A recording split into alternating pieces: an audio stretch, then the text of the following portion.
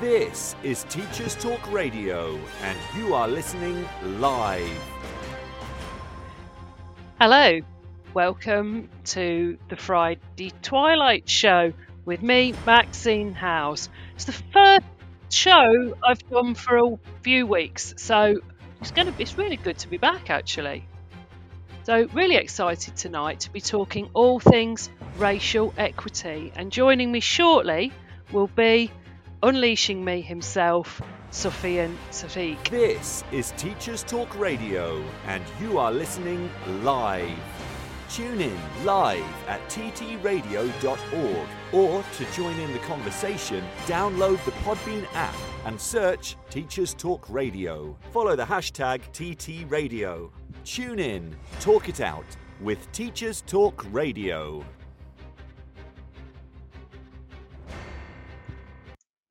Really exciting to be back. Slightly nerve-wracking, I have to say, having taken a bit of a break.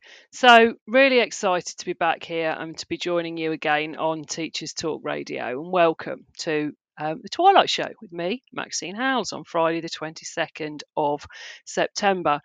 So this evening's show is all about racial equity. Hello, Claire. Really great to see you. Thank you for joining in. So really, really pleased to see you. And Claire, I've just been saying, really, really nervous. Having just joined again. Feels like the first show all over again, but I'm sure I'll get straight back into it. So this evening's topic of racial equity is a really, really tough one. And I'll be totally honest, it's something that I found quite hard to write about, and I find quite challenging to talk about. And I always believe in setting oneself a challenge. So here we go.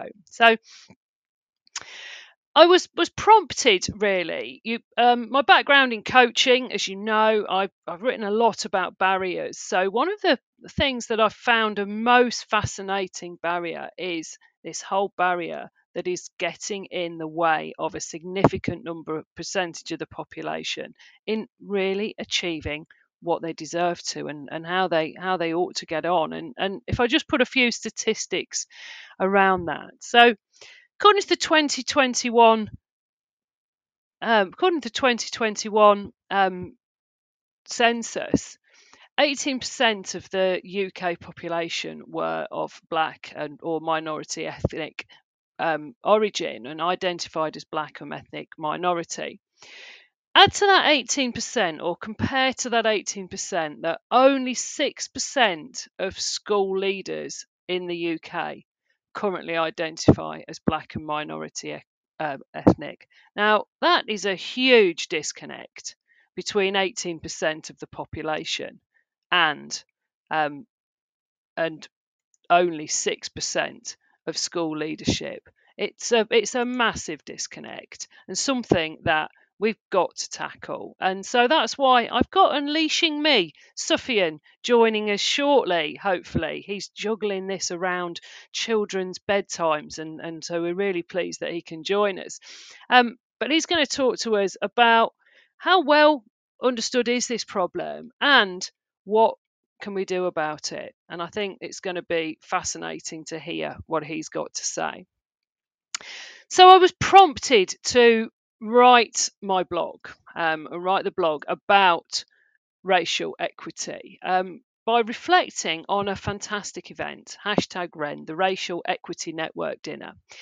It grew from a really small organisation going back, I think it was just a casual dinner hosted in Ampthill a few years ago, and it's grown now to an enormous event. 480 educators, largely people from the education world, and largely education leaders or teachers. 480 tickets apparently sold faster than Glastonbury, which is amazing. And attending that is what really prompted me to start to think about racial equity and the problems, the challenges that are faced by a significant number of people, and the fact that we don't have a society with racial equity. And there are so many barriers. And I'm totally honest. I'm honest in my blog, and I will be honest now. as a white British woman, I have to admit to not always being as absolutely acutely aware of the reality of the inequality of the system and the challenges faced by those identifying as black and minority ethnic. Um, the speakers at #Rendon this evening isn't about advertising that event, but it is. I do just have to mention it really because it was really attending that event and talking afterwards that has really made those challenges totally acutely clear to me. But also presenting an optimism of how we can challenge and move towards a more equitable society. So, as I've said, 2021 census showed that 18% of the population in the UK are of a black, Asian, or mixed ethnic group. And only 6% of school leaders identify as black and minority ethnic. I mean, ironically, we are talking about the global minority, and 6% of the school leaders in the UK. And we think about those school leaders, people running schools, and they are such important role models. And if I think back to my own days, my own school days, um, as a woman, as a white woman, but as a girl, I was 15 before I'd ever really seen a woman in a senior position within a school. And it had taken all that time for me to be able to actually see a woman. And looking back now, I can realise just how pleased I was to see a female head teacher, a woman, quite a feisty woman, someone I identified with straight away. Um, and I really now looking back, I can see how important that was to me. And I wonder, would I have believed some 20 years later that headship was a possibility for me if I hadn't seen this role carried out so convincingly, so well, so passionately by someone that I identified with straight away? And I could probably, looking back now, when I first became a head, I definitely saw myself as being a little bit like Mrs. Bagshaw. She was fantastic. Consciously or subconsciously, I hadn't realised quite how important that was. And thinking about children of black and minority ethnic backgrounds, how impactful might that lack of representation be? So, again, hearing those speakers for the last 2 years has really opened my eyes up to that. So, I'm going to invite Sufian, who's joined us now. Thank you, Sufian. Those of you who follow Twitter will know Unleashing Me really well, no doubt.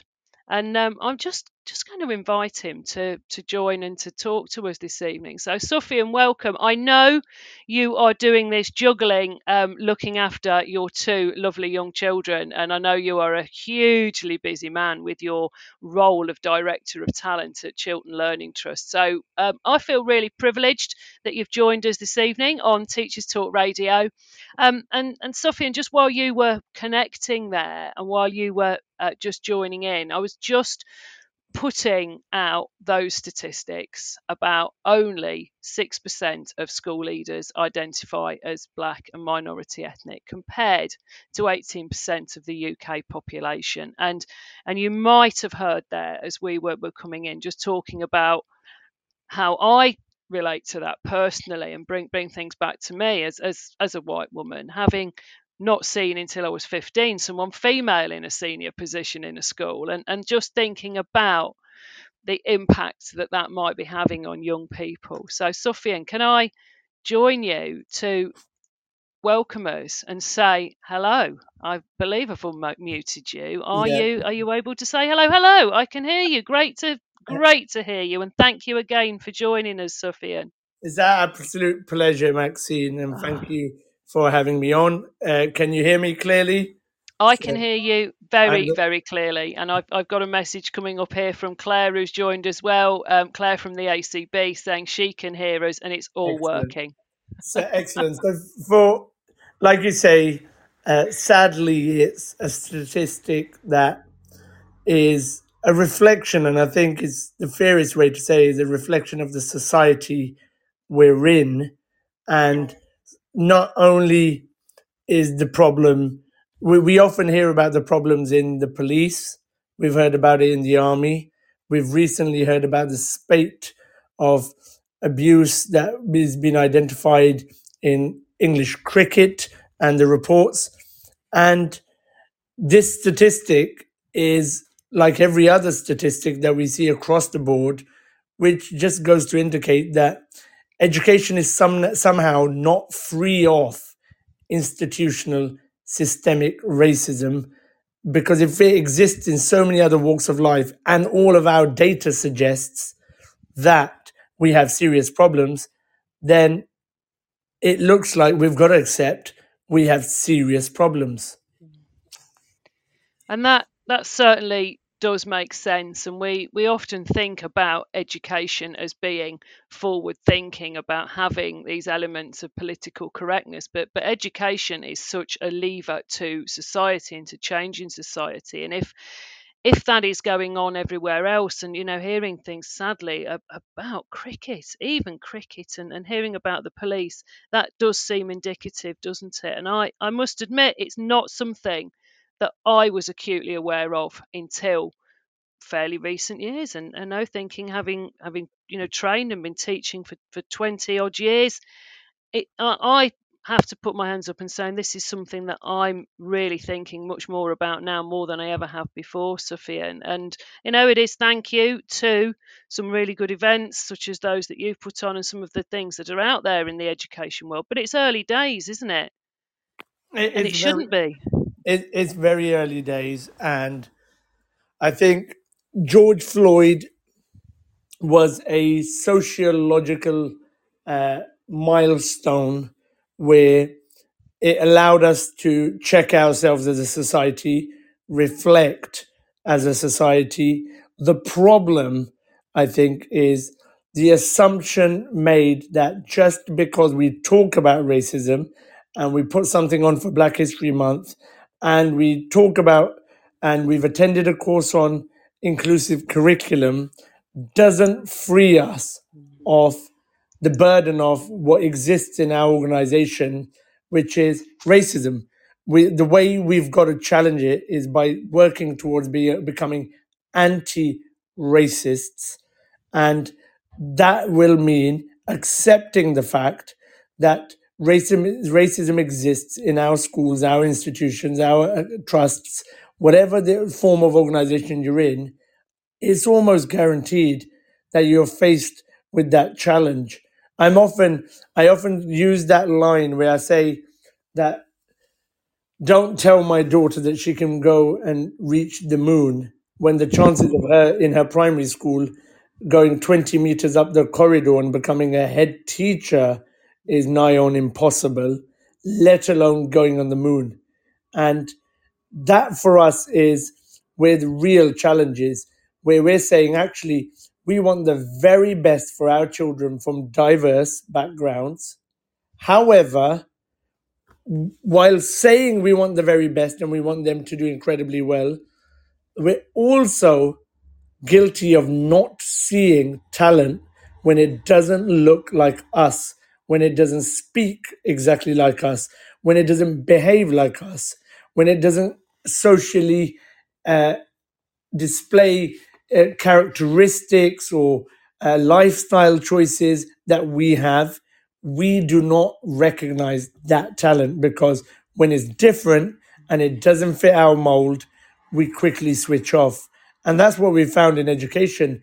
I often say that FTSE 100 have a statistic that there's more Chris's, more Roberts, more Marks, more Davids. Any one of those names, there'll be more CEOs in the top 100 companies with a name that like David or Robert than there are Black or Asian combined CEOs of FTSE 100 companies. So if you have the combined number of FTSE 100 company CEOs of 4, there'll be 7 Marks, 6 Davids.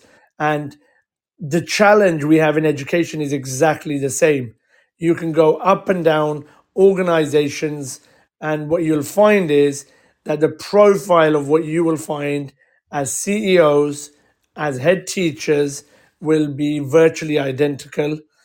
Once you have a ethnic minority head teacher or leader, the chance of surviving in leadership as an ethnic minority then becomes even more challenging, because success rates of survival are a bit like being a black manager in the Premiership, that actually the board has less appetite. So the number of black people being forced to sign non-disclosure kind of agreements is something that's quite well documented, because we'll give you money to be quiet, but you need to leave. And it covers a huge issue. That's a secondary issue, which we don't get to talk about, which is around the fact that just becoming ahead isn't easy. Staying ahead or staying a senior leader is difficult. I often say that I'm in a landscape where the thought of being a CEO, when I look at, I'm very driven. From those who know me, Yes. very goal orientated, but I also know that I've got to be realistic about dreams and ambitions because of the way I look. And that's a reality of the world and the life I live. I look a certain way, I belong to a certain faith, and my faith isn't the flavor of the month, and it's not something deemed positive in British society. It's not, I won't get the same treatment as my peers. My ability is irrelevant in reality.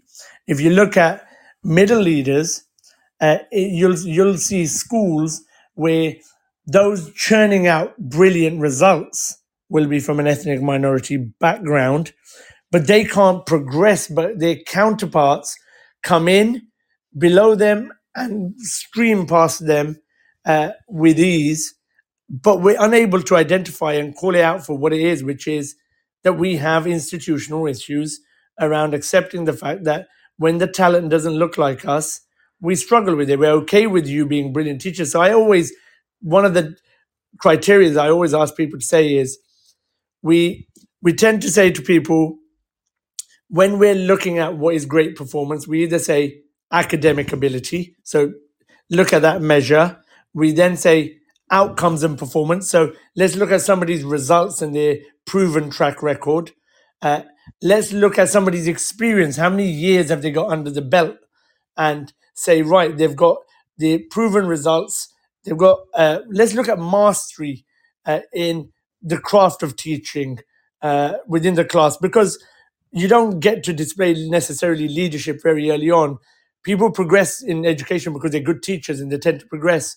But if you look at all of these factors, if you're ethnic minority, you can be a doctor, you can be somebody who possesses masters, you can be somebody who has lots of educational qualifications behind you, but it makes no difference to your progression to leadership. You can be someone that's very experienced, and we see that across the system. Experienced leaders going up against people with next to no experience, not being able to get it. You can have the mastery and the art of being a brilliant educator with outstanding performance and outcomes, and that's not enough. So the question is, what do you have to do as a black, as an Asian, as an ethnic minority leader to be seen? And the difficulty is, that's what I don't know, because I think that's the white people problem. When I say Yeah. that, because I can't understand it, because I need somebody else to say to me, either I'm imagining this or it is a problem. And I think this is the conversation that white leaders and white people need to have in the educational landscape. Well, certainly that's something. Looking at the the excellent Viv Grant, who's set up Integrity Coaching, who's starting to try to train white leaders as being the key to ending racism. Sufian, it those statistics just don't add up to anything other than there must be racism in the system. And as an ex-head, that's a really difficult message. We're all very proud of our schools, and seeing that and hearing that is difficult, and we need to accept it. I wonder how well understood you think the problem is. How well aware are people, school leaders, the white folk, of that problem and So of those I, statistics and the so I, reality? I think an example I could give is we used to look at safeguarding almost. Let's use the crude example of a pedophile, and you've heard those people say, "Look, just because somebody looks a certain way and they're wearing an anorak coat or whatever it is, those descriptors of how you identify someone and say that's what they look like." And you can't do that because you need education around safeguarding. You need to make sure you're constantly alert to it. You've got to accept the fact that every institution is susceptible, vulnerable to predators coming in. Hence why we all go over and beyond to Yeah, make sure we safeguard our children, our young people, our institutions by doing the relevant checks and balances and so on and so forth. The problem with racism is everyone assumes it's a problem that doesn't exist within their household, within their school. It's an evil in society, but what people don't say, it's an evil in my institution. Now, yeah, with safeguarding, what we do accept is we are equally vulnerable to be exploited, to have young people taken advantage of. I would say again, if we use that same proactive brain where we say, am I yeah, saying to myself, my organization is equally vulnerable to racism? I'm susceptible to allowing practices to occur unless I put systems and processes in place to prevent that happening, unless I have regular education, training, and updates, unless I challenge it where I see it, encourage people to call it out when they see it, give people safe spaces for calling it out when it happens, give victims the right to come forward and report it. Unless we say that, every school I go to in the country thinks it's a real evil in society, but not an evil they recognize in the organization, but one that exists in society. So, what that means is no school thinks they have an issue of racism. Every leader says, I recruit based on the quality of the candidate. And I'll say this, and I'll say it very happily on record. I do huge amount of recruitment. I'm very prominent in the recruitment landscape. I get to see a lot of recruitment practices nationally. And I will say to you, recruitment is inherently racist within education. When you have people that recruit in their own image, that is, you could go to institution after institution and see the similarities that are borne out between the leader and the teams that they recruit, and the checks and balances that governance do not exist, and people are filtered out because of their names, which is a fact and it happens. People are filtered out because of their ethnicity and it happens. People are filtered out if they've got an accent that sounds remotely foreign. People like me are filtered out, and I always say this, I challenge anyone to take part in a social experiment where I can apply for a headship and listen to your governors, listen to your staff, because I'm very happy to present. I'm very happy to teach a lesson and do an assembly and meet staff. I'm very happy to do the interview. But I am almost certain that in many schools, people will say, Sufian, you'd be great in Luton. You'd be yes. great in Birmingham. You'd be great in Bradford. But I'm not sure he's right for this community. My So goodness. a white man is right for all communities. But Sufian, you're just a great role model for Pakistani kids, no other kids. Why?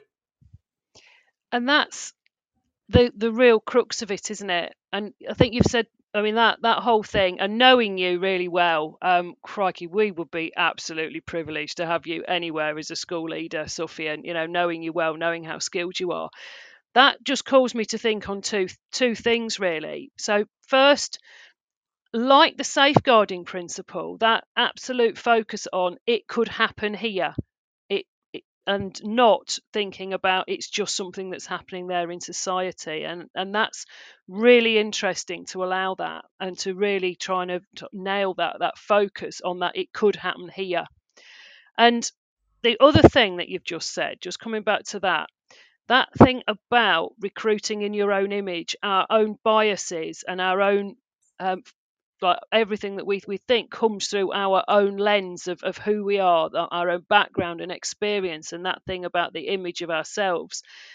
Thinking as a coach, that's something that we are trained when we're listening and we're working with coaching to try and put aside. And I wonder to what extent people really in their hearts are able to do that. And it is logical that that is a thing that's there, and it's so vital that we know it, call it out, and change it, because this inequity is just horrendous, Sufian, and hearing it from you, that's it really is something that we've got to fight. So it is coming down to calling out to the white folks, the people like me, the Adrian Rogers, and the people that are there in the system. I think I'm hearing you say there. And I say the agents of change cannot be the black and Asian people in the system, because uh, it's almost again saying, for me, racism is a form of abuse. It's an abuse that I've suffered most of my life. For you to then say that as the victim of the abuse, I'm the one who should be leading the fight, Yeah. uh, is in itself quite painful. To how does the system change? The system changes through agents of change that are more than just allies. Allies is someone who's going to stand by me, but I need someone to fight for me rather than just stand by me, because somebody's got to say, right, I'm going to call this out because that does not seem right.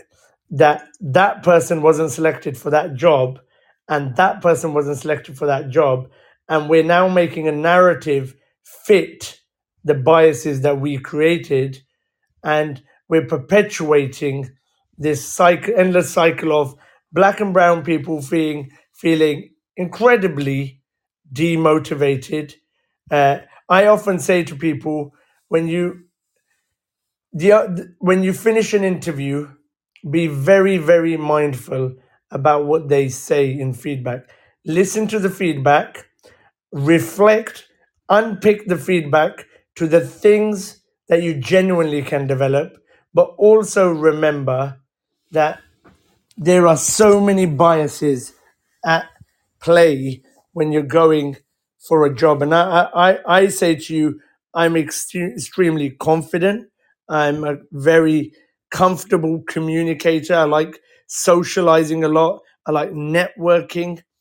But I go into events and I am able to quickly pick up the prejudices that exist with those around me. Whether they know they're being prejudicial or not is a different thing.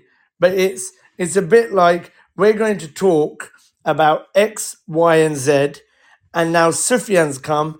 We're going to quickly talk about cricket or curry, because apparently that's the only areas I can offer quality conversation in. And somebody's kind of almost inadvertently shown their hand around the biases that go in their brain. I always say, for example, I run one of the most successful teaching schools in the country, and that's a You do indeed. huge honor for the fact that I have a team of brilliant people that are exceptionally talented. But if you look at the scale of the operation of what we run, if you then look at institutions and conferences, that if you are going to invite, so I get invited to conferences, often the invite is, Sufian, come on and talk about EDI issues, fine. But why can't Sufian talk about the areas that you have barricaded off for intellectual superiority that belongs to white people? Why can't I talk about teaching and learning? Why can't I talk about teacher development when I run one of the largest teacher development organizations in the country? Why don't I get a seat at the table to talk about developing teachers? Because actually, even when you let us in the room, you tell us where to sit in the room and which corner we stand in, because your box is behavior, or your box is community, or your box is EDI. Stay within those boxes, because this real meaty business of pedagogy and practice and the intellectual stuff of leadership and strategy, that's our stuff. So when we're going in to trying to let you in, you know what the schools are going to say? We've got a great guy, a black guy on our team. He's fabulous with the kids. Whoa, couldn't have guessed that, could I? Because he's just good for the banter with the kids, or he's really good for behavior management and he's got great rapport. Why aren't we saying that actually some of the best educators we've met, some of the best pedagogical thinkers we've met, yeah, actually that person should have a seat at the table because they're brilliant in the classroom. And I think that exists whether it's done maliciously or not. We have that problem within the systems that even when we let people into the room to talk about an issue, we let them talk about issues that we want them to talk about. We let them lead in areas we reckon they can lead on. But what we're struggling with is the idea and notion that Black and Asian people can be CEOs. That's kind of a notion too far. Black and Asian people can be head teachers. We're struggling with deputy heads. The statistics are shocking. But actually, we're all right around assistant head for maths, assistant head for science. We'll take you on because actually you've got proven credentials within the class. We need you to fix our maths and English. We'll take you on for behavior, uh, and you'll work really hard. But I don't think you're going to progress because we're still going to bring in our mates for progression because our mates look like us, and when we see them, we think they're great because we see ourselves, and because we think we're great, and every human has that thing about how amazing they are. They look for people that are like them and say, "Oh my God, they're great." So I think we've got to look in the mirror, all of us white folk, and we've got to look in the mirror and we've got to reflect on everything that we're doing. And that is huge. And I've heard that assumption many times before about the black teacher who's good with banter, who will be great and will be a great role model for a particular group of students, for boys, for black boys. And thinking about what you've just said then about maths and science and some of those assumptions, they are real. They are out there, Sufian. And how do we challenge that? And how do we change it? I think I see my role as a professional pain in the arse, and I'm happy. I'm happy with that role. I'm happy to challenge the system. I'm happy to call it out. But Yeah, I can, and the benefit is I can because I'm in an organization that's supportive. Secondly, yeah, I, I'm in a position of leadership where I run a division, an institution that is highly successful, and therefore I'm granted the blessings of a platform that allow me to challenge it. The average bod in education from a black and Asian background cannot say and do what I'm doing without absolutely getting lynched for it at work, challenged. I've had numerous occasions where people have said to me they're offended by what I say, they don't like what I say, they feel uncomfortable with what I say. I've had people complain about me speaking in places, and I'm okay with it because that's my intention. mm, I don't want to walk away thinking I delivered something and everyone was really comfortable. Well, actually, if there's a problem, the biggest problem is people are comfortable being racist. Then I want to be the one that makes them uncomfortable being racist. And so I'm okay with people not enjoying it, not liking it, not and complaining or whatever it may be. But I'm afforded that by the institution, by the backing, and by the fact that I'm in a very fortunate position. So I would say, up and down, one of the things I see is in the next week or so, we're going to do Black History Month.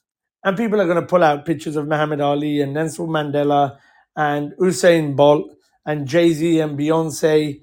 And do all the stereotypical polarizing us, not showing all Americanized black culture, not showing anything, or depicting the slavery as somehow that's the only contribution that black people have made to society is the period of slavery, which only highlights what went wrong by this country more than any other country, and it's probably more of a self reflection of how hideously poor we were as a nation, Yeah. uh, rather than anything positive. When are we going to say, right, actually, to get Black History Month right, it shouldn't be the one black member of staff leading the assemblies and doing things. It shouldn't be about the one black member leading the Equality and Diversity Committee. It has to come from the very top. And the organization and its leaders need to identify that unless they become the catalysts for change, change will never come. Unless they accept and identify that it is possible that I am racist. And I think I would implore you to Yeah. do the same, Maxine, because unless we all say, have I been biased Yeah. towards people before? And we will all remember and think of occasions where we have. But Yeah. it's far better being that person that says, I'm going to ask myself the question, am I susceptible to this? Have I done this before? Do I feel like this? When I meet people that look really different, am I at ease around them? Am I uncomfortable? When people talk to me about certain things, how do I feel? When I talk about different communities, am I okay sitting in the staff room and people are talking about refugees in a disparaging way, migrants in a disparaging way, Roma children in a disparaging way?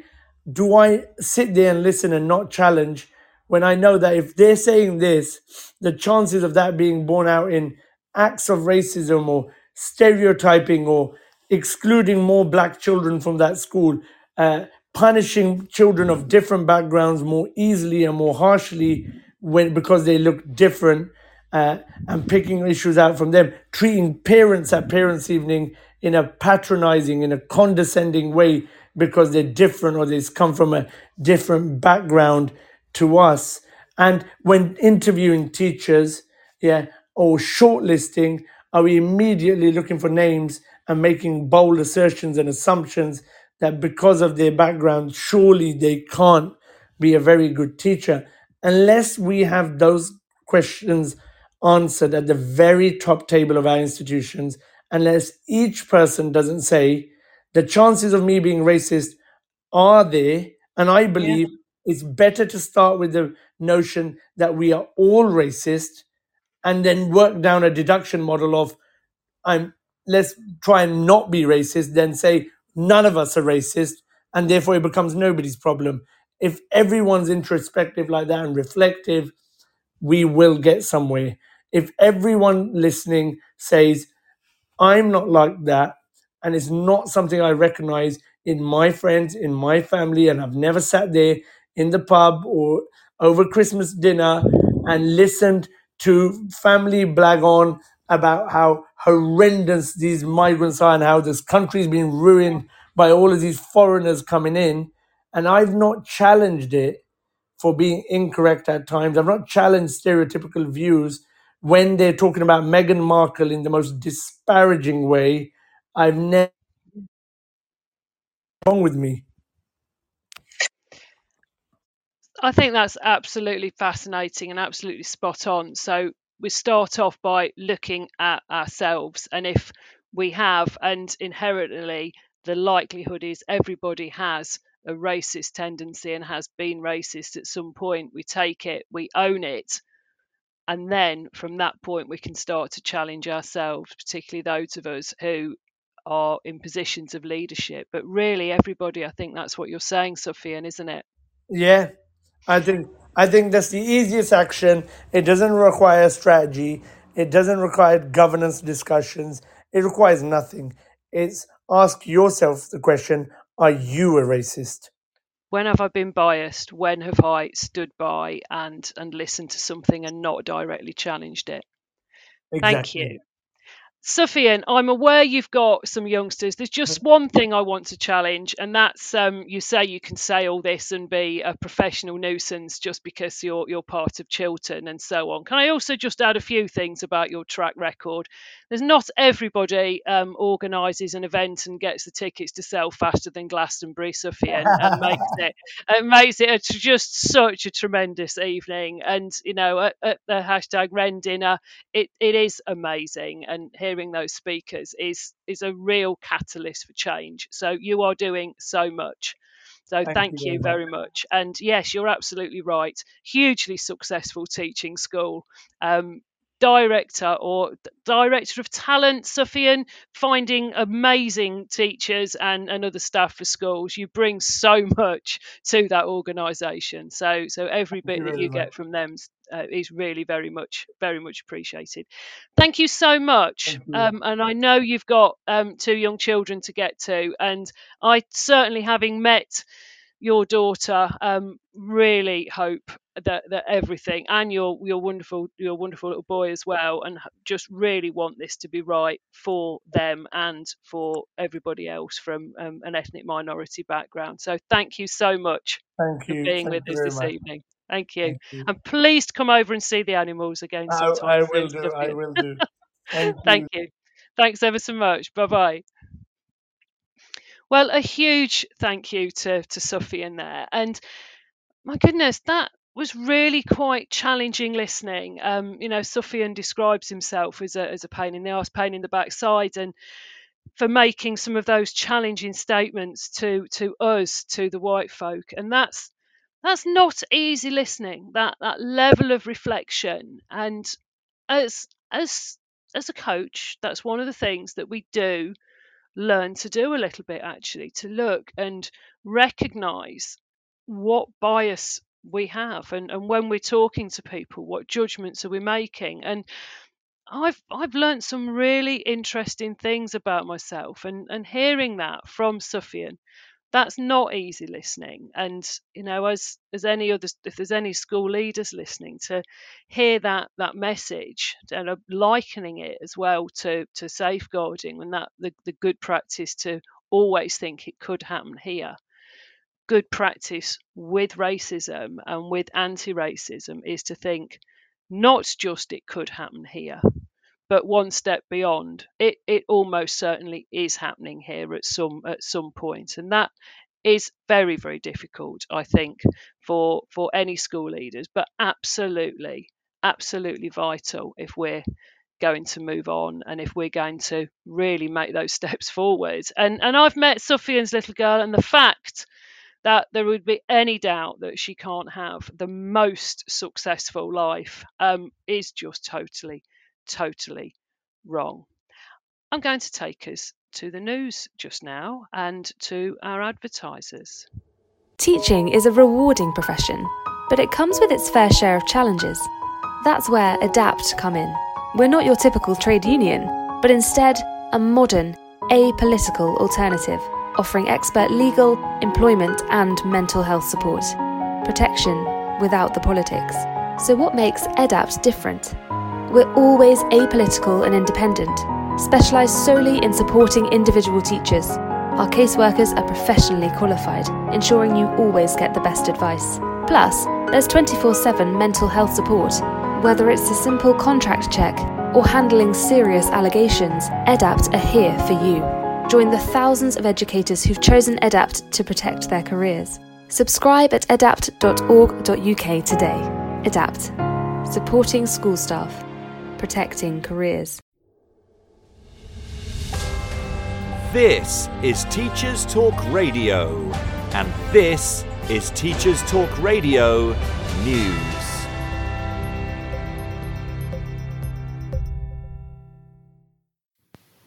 Prime Minister Rishi Sunak is considering significant reform of A-levels in England, which, according to the BBC, could see the introduction of what it calls a new British baccalaureate. The PM's plans could include the compulsory study of maths and English up to the age of 18, as reported in the Daily Telegraph. It's not the first time Mr Sunak has considered a shake-up, having previously said during an unsuccessful leadership campaign last year that he wanted all young people to study maths to 18.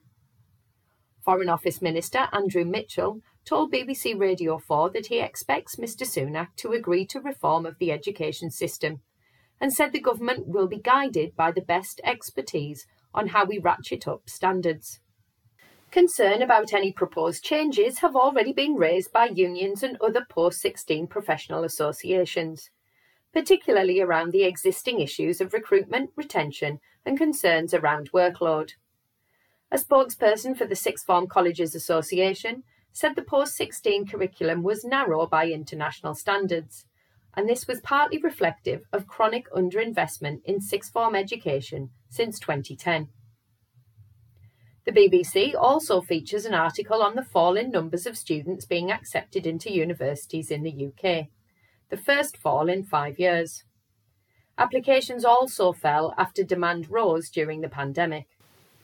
Fewer students got into their first choice of university this year, but more qualified for their second choice or accepted places through clearing.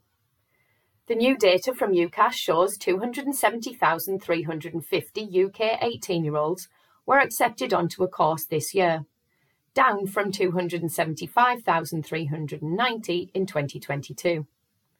UCAS says the figures show a return to normal growth following the surge of demand seen during the pandemic. Data for individual universities is not yet available. Last week on Teachers Talk Radio News, we featured reaction to the latest data published on suspensions and exclusions. In a linked story, Schools Week has published further analysis, this time focusing on data from schools linked to incoming Ofsted Chief Inspector Sir Martin Oliver. The analysis reported in the article suggests the Outwood Grange Academy's Trust secondaries excluded twice as many pupils as other schools in some of their regions. At a pre-appointment hearing before the Education Committee last month, Sir Martin was challenged by MPs over the Trust's high suspension rates. Sir Martin responded, "Our figures for permanent exclusions are lower than most in the areas in which we work." Schools Week says the data for the Trust's 13 secondary schools in Yorkshire and Humber had a 0.31 exclusion rate, the equivalent of 3 in every 1,000 pupils, compared to 0.17 across the region's other secondaries. In the North East, the Trust's 7 secondaries had a rate of 0.64 compared to 0.3 in others. Kim Johnson, the only committee MP to vote against the appointment of Sir Martin, said he should be brought back to answer for his words. Frank Norris, an education advisor for the Northern Powerhouse Partnership, said the original comments could be viewed as misleading.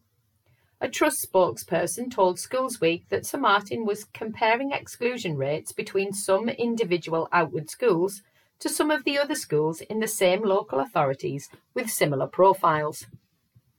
The spokesperson also added that the schools had been underperforming for years and had now been transformed by the Trust. More details of the Schools Week analysis and full commentary can be found online. In Ireland, the Irish Independent reports on what it calls radical changes in how students are assessed as being on the way in a move to combat the threat of AI platforms such as ChatGPT. Higher education colleges are already being told to abandon certain forms of assessment because they are no longer sufficiently robust to award scores which count towards official grades. These include do-at-home assignments or essays, unsupervised online assessments, and multiple choice quizzes which are conducted online. There will be greater reliance on oral assessments to check understanding and systems to identify if students have cheated by using AI. However, colleges are being told to resist any temptation to switch back to traditional end-of-semester formal exams. Instead, they should consider short-term reweighting of assessments whilst they formulate a long-term plan. Finally, this week saw Education Secretary Gillian Keegan comment in the House of Commons that children she had visited in schools affected by poor quality concrete, known as RAC, had been petitioning me to stay in the porter cabin because they preferred it to the actual classroom. Ms Keegan's comments were met with derision by many, saying it showed a chronic lack of understanding of the poor quality facilities schools had been using for many years, particularly since the cancellation of the project to rebuild many schools. However, Downing Street defended the comments, saying it reflected a conversation with children and that the department and leaders had worked hard to make sure children had been unaffected by the current challenge. This has been your Teachers Talk Radio News with Jo Fox. And hello, I'm back again, back in after the news. So, quite a challenging time for teachers overall, and again, just listening about how difficult teaching is at the moment, and hearing some of that really difficult stuff on the news about how hard things are actually for teachers, then it's really, really important, I think, even more important again than before, because we're thinking about black and ethnic minority teachers and how difficult, we've just heard from Sufian, times are for them. Adding that into the other difficulties that we've got here for teachers overall, this is a real time for us in education. And myself, I still work in schools and support schools. It is a time that we really need to be working together. I think absolute vital time to be able to be actually thinking. So some of the key things then that we heard from Sufian were about that bias that is in all of us, that is there where we sometimes feel uncomfortable with people who don't look like us and don't sound like us. And again, really thinking about recruitment and about how we treat colleagues. I've just read Claire's note that said about how relevant her thoughts are here about recruitment. So again, Claire says, thank you, Claire, for commenting. I'd be really interested in anything anybody else has got to say on this, where she's just commented that thinking about recruitment and people who list experience overseas, and discussion about how this is relevant. Do they have the knowledge? So much to offer, even if experience is different, should be celebrated and embraced, Claire says. So yeah, just because people haven't been in the same system doing the same things, it doesn't mean that experience isn't relevant. And sometimes I think when we talk about experience, some people could have done the same thing year in, year out and not really developed it, moved it on, and taken it to be something that's very fascinating or that is any better. So really important to think like that. So just going back and thinking about some of the speakers and some of the things that I wrote about in my blog on racial equity, echoing what Sufian had said about some of the real life experiences that some of the speakers I heard at the REND event and that I've spoken to before that and since. I actually find, in a way, I did start when I was first thinking, finding it surprising to think that some of these things are still happening in the 21st century. And then when I think again and I listen to Sufian speak and I hear about the reality of our world at the moment and how much racism is actually out there, we probably can't be surprised that it's happening in schools. And that key thing, that key message about it could be happening here, it probably is, and owning that and being honest and really looking in the mirror and thinking about our own views and our own bias is just so vital. So some of the leaders that I've spoken to and that I heard spoke really clearly about being regularly passed over for promotions and seeing people of white backgrounds progressing much quicker than they had, even when they'd been there longer or they've actually got relevant experience, or being told they don't have enough experience when they really know, and being given less opportunity to lead on initiatives. And some of the black leaders who were talking were there saying that they'd had to prove themselves so much more, they'd actually had to be better than their white counterparts to make the same level of achievement.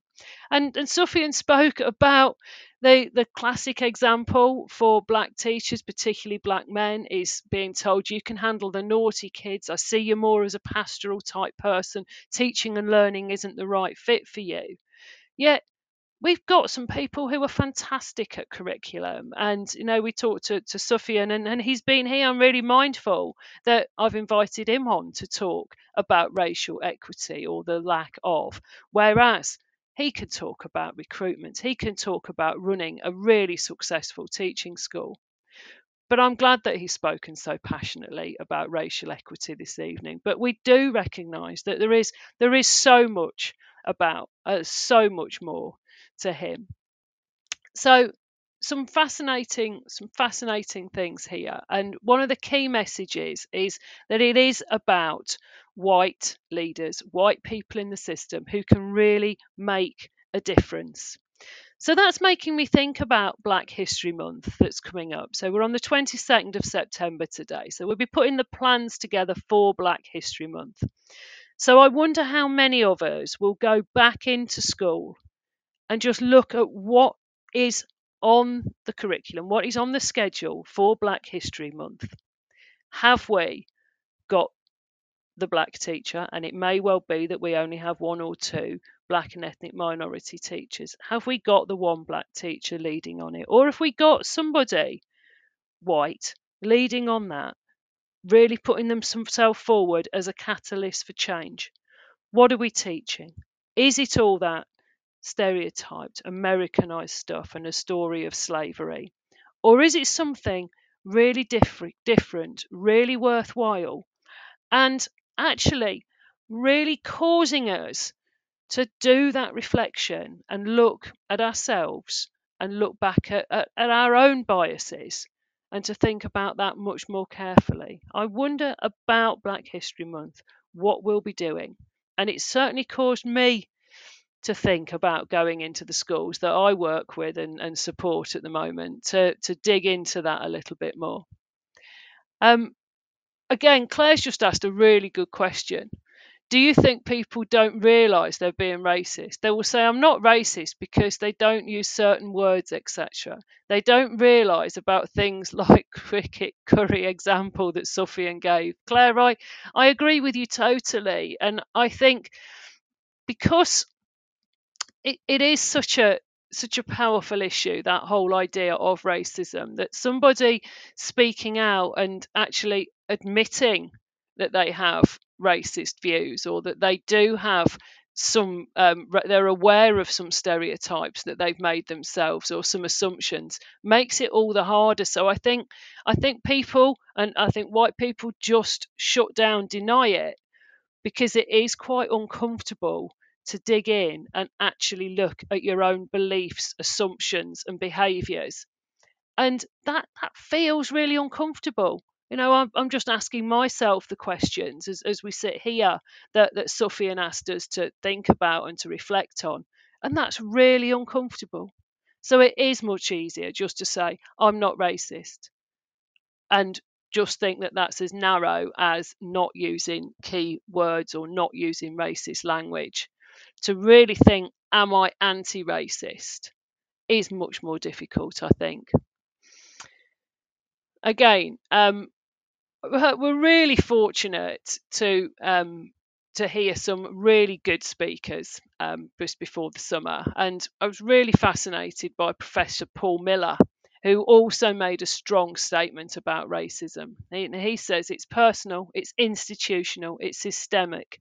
Let's all take a common enemy approach to racism. And I think that common enemy approach does mean that we've got to all start looking at ourselves.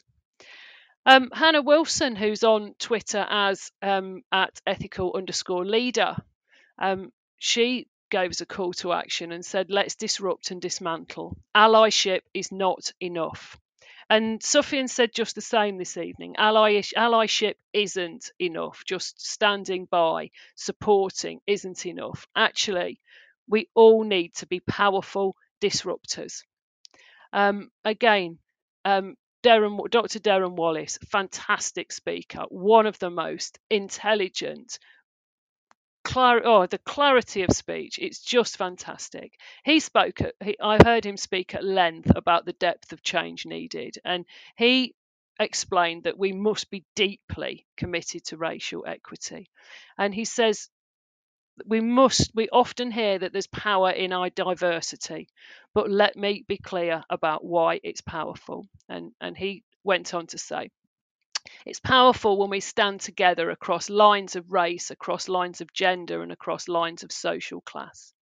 Because when an issue gets mounted, the education of our children, for example, it cannot be relegated to simply being a black issue or a brown issue or a white issue.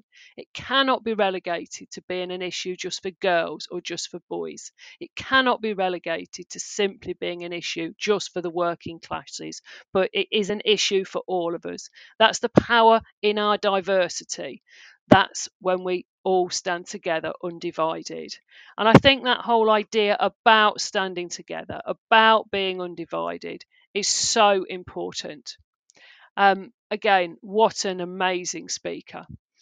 Again, hearing the fantastic Luton MP, and without being political, I think we're probably not allowed to be political. I have to say, Sarah Owen, what a fantastic politician, with her sleeves rolled up, getting out into the community all the time. What a great role model. And she spoke of her own stories, and she actually said, please continue the fight because we're behind you all the way. And she spoke about the power of education and the importance of belonging. And again, we need to look at that belonging, and what are we doing in schools to make sure that all children feel like they belong. And that's absolutely vital. And she went on to say, when people feel like they belong, they feel safe. When they don't feel like they belong, if they don't see role models who look like them, who sound like them, when they don't continually get the same level of treatment that all children get, they won't feel safe. So that's absolutely, absolutely vital. Again, just reading an article in The Guardian back in from 2022 tells the story of 4 head teachers, and Josephine Ockenden, head of St Martin's in the Field High School for Girls in London, explained. My race became an issue very early in my career as a teacher, and I began to discover these subtle, covert barriers. I was often the only female teacher of colour, and I soon began to see the white teachers getting more encouragement, more support, and more mentoring than me. I was left to fend for myself. Whenever I put myself forward for promotion, I was told that I needed more experience. But they'd look at the white teachers who'd moved up, and I'd think they've got the same, if not slightly less experience than me. She went on to say, as I gradually worked my way up, I found that there was anything but a multicultural mix in the school at all. It stopped at middle leadership. After that level, school governors are the ones making the recruitment decisions. And as a governor, that really made me think. And again, thinking about those senior teacher decisions, and thinking about where I'm a board of governors, and the board isn't a diverse board, it's even more vital that we have some really clear, in-depth work on our own biases, so that we don't, if we come to the point of ever having to appoint a head, so that we don't make the mistake of appointing somebody because they look like us and sound like us. And again, as governors, that's absolutely vital. As white head teachers with senior teachers, that's absolutely vital to take that time and to look and reflect on ourselves. Someone that I was absolutely fascinated to hear from is actually one of Sufian's old teachers, and it's really, really interesting whenever Sufian is around Dr. Patrice Evans, who is the fantastic deputy head at Chorley Boys School, and again that's where Sufian himself went. And people are always like that, aren't they? When someone's been your teacher, quite often you'll find they're always a little bit sort of very, very respectful to them. Not that Sufian isn't respectful to everybody, but there is definitely something there that he really, really looks up to Dr. Patrice. And again, I'm going to finish tonight with a statement that I got from Dr. Patrice. Dr. Patrice said, "I look at you right now and I smile. I'm heartened by the range of diversity in the room. You have each other. People will throw stones, but pick them up and build empires with them." And Dr. Patrice was talking to that whole room of people of black and ethnic minority background and white people that were there. And as Sufian said, it's not just the people from black and ethnic minority backgrounds who need to do the work here. It is the white people, and it's the white people who really have that power and who can do that and can make those changes and do just as Dr. Patrice says. When people are throwing stones, pick them up and build empires with them. So I'm going to pause it there, and I'm going to thank you very much for listening this evening. And again, thank you ever so much for your comments this evening. And I know you'll join me in saying a huge thank you to Sufian for joining us and for sharing not just his own experiences, but giving us some strong messages about what we have to do. And again, like Dr. Patrice says, pick up the stones that are thrown and build empires with them. People here, particularly white people, have got a really important role to play in being anti-racist. Allyship is not enough. Standing and supporting isn't enough. Looking at ourselves, really carefully analysing any of our beliefs, any of our biases, owning them, thinking about how we're going to act more positively, thinking about our behaviours is absolutely vital. So thank you very much once again to Sufian, and thank you so much to all of you for listening. Good night. Teaching is a rewarding profession, but it comes with its fair share of challenges. That's where ADAPT come in. We're not your typical trade union, but instead a modern, apolitical alternative, offering expert legal, employment and mental health support. Protection without the politics. So what makes ADAPT different? We're always apolitical and independent, specialised solely in supporting individual teachers. Our caseworkers are professionally qualified, ensuring you always get the best advice. Plus, there's 24/7 mental health support. Whether it's a simple contract check or handling serious allegations, ADAPT are here for you. Join the thousands of educators who've chosen ADAPT to protect their careers. Subscribe at adapt.org.uk today. ADAPT. Supporting school staff. Protecting careers. You've been listening to Teachers Talk Radio. Tune in live and listen back at ttradio.org. We look forward to hearing from you next time on Teachers Talk Radio.